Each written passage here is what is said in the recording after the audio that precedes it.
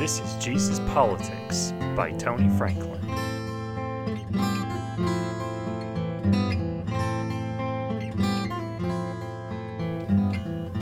Welcome to our Advent Devotion podcast series. These scriptures, devotions, thoughts, and prayers are based on the Revised Common Lectionary Daily Readings. The scriptures come from the New International Version of the Holy Bible.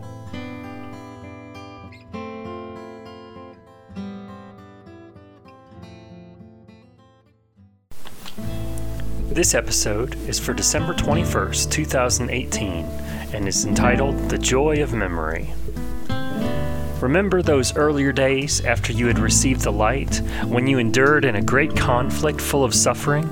Sometimes you were publicly exposed to insult and persecution. At other times, you stood side by side with those who were so treated. You suffered along with those in prison and joyfully accepted the confiscation of your property because you knew that you yourselves had better and lasting possessions. So do not throw away your confidence. It will be richly rewarded. You need to persevere so that when you have done the will of God, you will receive what He has promised. For in just a little while, He who is coming will come and will not delay. But my righteous one will live by faith, and I take no pleasure in the one who shrinks back. But we do not belong to those who shrink back and are destroyed, but to those who have faith and are saved. From Hebrews chapter 10, verses 32 through 39. There is an old saying that hindsight is 20/20. I disagree. I think hindsight is nearsighted. Why do I believe that? Because most of the time my memory isn't perfect. As limited as my present perception is, sometimes my memory is worse. It may have something to do with being a man.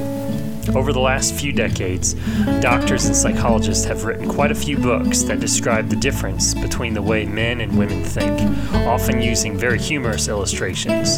They've taught us things like men are like waffles and women are like spaghetti, meaning the minds of men are organized into neat little boxes, while the thoughts of women swim around interconnected like a bowl full of spaghetti. That may be true, but when it comes to memory, I still think our recall is self-serving. When we are trying to remember something, especially if we're trying to make a point to someone or remember a fact to help us in a present situation, we rarely recall the details around the point we are trying to make or the fact that we need. We primarily pull out the details that help us in that present moment. We remember every time we saw that great uncle, he was always frowning. But we have a hard time remembering what was going on during those 3 times we ever saw him in our lives. Memory tells us he was a grumpy person. History tells us we caught him on 3 bad days. Our hindsight is nearsighted. That's not necessarily a bad thing, though. Perhaps we have memory to help us navigate the waters of the present moment. I've often been amazed by how monotonous memory, and sometimes even bad memories, fade over time. When we think back to different times and different places, it's usually good memories that stand out the most. They impress themselves upon our minds. They spur us on in hope. I think our nearsighted hindsight is a gift from God that allows us to look back, just as God did at the end of creation. It allows us to look back at our own work and reflect on whether it was good or not. But it also allows us to look back and see where God was working as well. In the present moment, surrounded by our anxieties, sometimes it's hard to see God.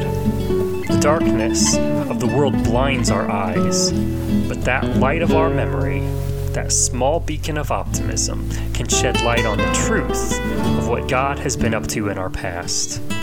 In the darkness of the present moment, our memory can remind us of the true joy we have received.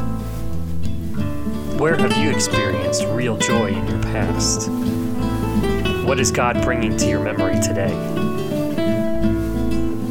Lord, our lives are full of ups and downs, and sometimes it is hard to keep them straight.